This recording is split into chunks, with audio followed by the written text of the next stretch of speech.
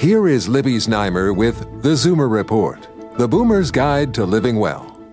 Here's an important finding about sleep as we age. A review from the University of California, Berkeley suggests that some seniors lose the ability to get deep restorative rest, and this contributes to medical conditions including dementia and depression. People who wake up multiple times during the night can miss out on the deep stages of sleep, and that can cause a vicious cycle. Medical conditions and the treatments for them can be the cause of sleep problems, but poor sleep can also contribute to disease. Researchers say that when it comes to dementia, deep sleep helps clear the brain of the amyloid beta proteins that build up in people with the disease. And similar processes may be at work with other diseases too.